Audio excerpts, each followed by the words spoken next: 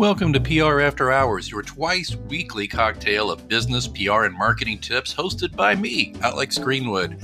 Every week, we bring you virtual happy hours featuring business advice from entrepreneurs and leading thinkers in PR, marketing, and business. We're going to get started in just a moment, so stick with us.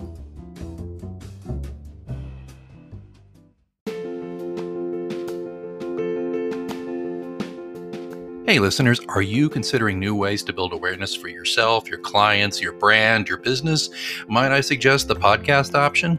The podcast option is actually my new ebook available exclusively on Amazon.com. In this fast-reading book, I give you the benefit of my 15 years podcasting and broadcasting experience with stories, practical tips, and advice from hundreds of hours I've spent as a podcast host, producer, and guest. The podcast option is mandatory reading for those new to podcasting and a welcome addition to the veteran podcasters library. You can get the podcast option, tips and tricks to make podcasting work for you exclusively on Amazon.com, or you can click on the link in the show notes or visit prafterhours.com. The podcast option, I hope you will choose it.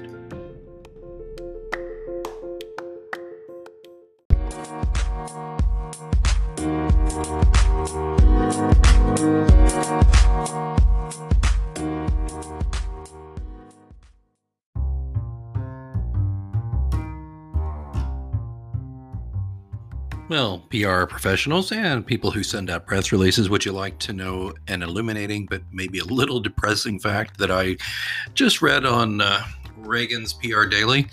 Just came out. Ted Kitterman wrote it, and a link will be in the show notes. But here's the gist.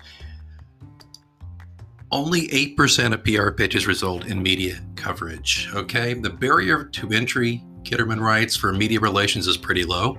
All you really need is an email address or perhaps social media profiles to engage reporters at top-tier organizations. However, the likelihood that your email gets a cursory glance is low, and that's why he says the real value media relations pros bring to the table is relationships, and you should listen to journalists when they tell you not to pitch bad ideas. Those are the two things. That's why you hire a guy like me. I have some relationships with journalists. I by no means am the be-all, end-all of media pitching, but I probably have a leg up over Sally down in HR. So that's a thought when you've got really, what you think at least, is a really interesting story to pitch.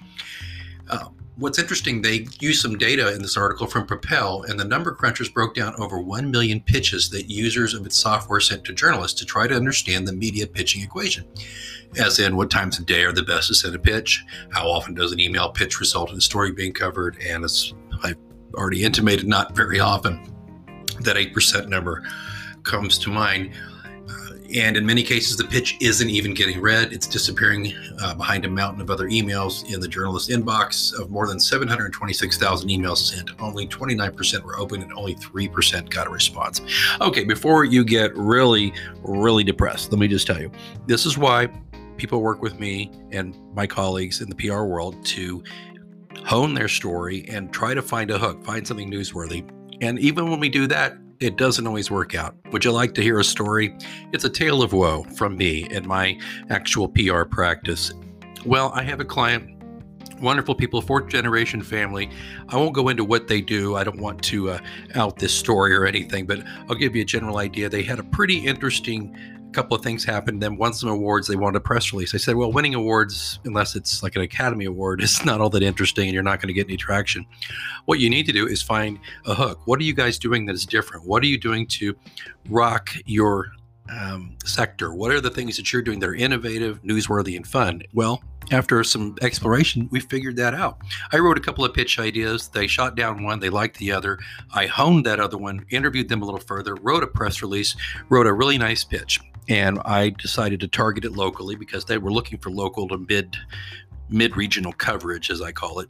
So I thought this is going to go to a business publication. Can you tell Alex is tired today? Anyway, I decided I would aim it at the local business publication because that was the most logical place for the subject.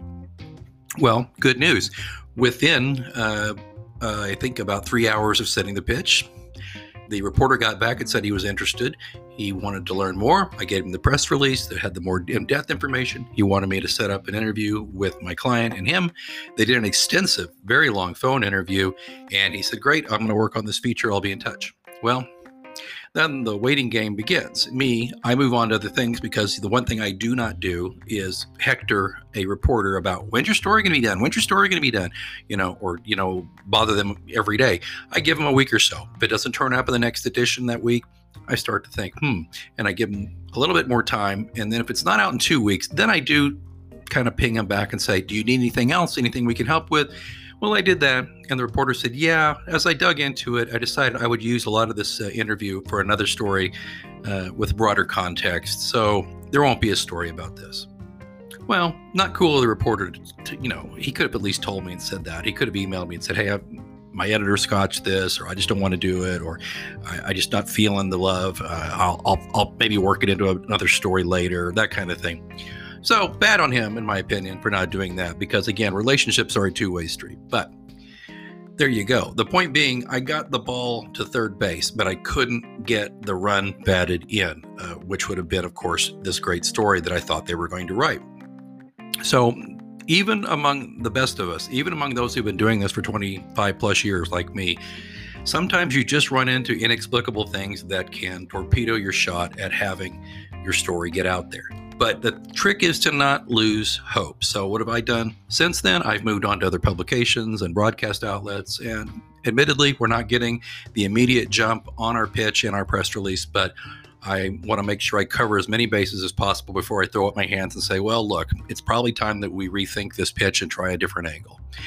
Point being made is that don't give up is the key to making it with your story and your PR, okay? Some angles, you give them a shot. Some pitches, you fire them out there. You get nothing but crickets. That's a good sign that it's not that great a pitch in your audience's mind, or you just got unlucky. You just got to keep pitching. You got to find interesting things. But as I said earlier, make sure you're not sending reporters lousy pitches. You only get so many at-bats with the reporter. And if they see in their email, oh, there's John Smith. He always sends me a press release about Sally down in HR getting promoted to assistant manager, or, oh, we have a new website, or, oh, we just repainted our parking spaces. If you don't send some good pitches their way, they're going to get to a point where your pitches are going to fall on deaf ears. I'm going to put a link in the show notes for Ted Kitterman's article on the report about 8% of PR pitches resulting in media coverage, so you can read the whole thing. And there's links in there to the study and more. And I'm sure you can glean some good stuff out of that. But again, don't forget what I said. Keep pitching, keep swinging. Eventually, hopefully, you'll get beyond a base hit, and maybe, just maybe, you'll get that home run.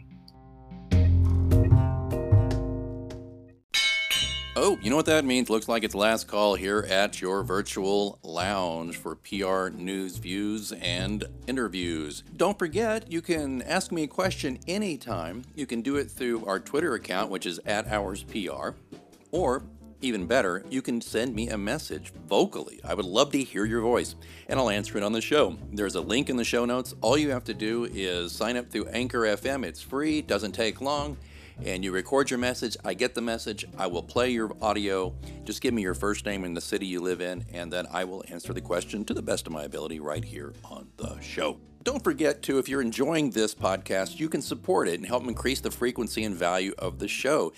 Just consider being a sponsor for your brand or your agency, or just yourself because you're like, I like this show. Or just drop a few coins in the virtual tip jar. Either way, there's links in the show notes. Please check that out. All of that, of course, being in the show notes where you're listening right now, or at prafterhours.com. I see that they're turning up the lights. Last call is over, and I've got to clean up this virtual lounge. And until next time, I'm Alex Greenwood, and you've been listening to PR After Hours on Anchor FM.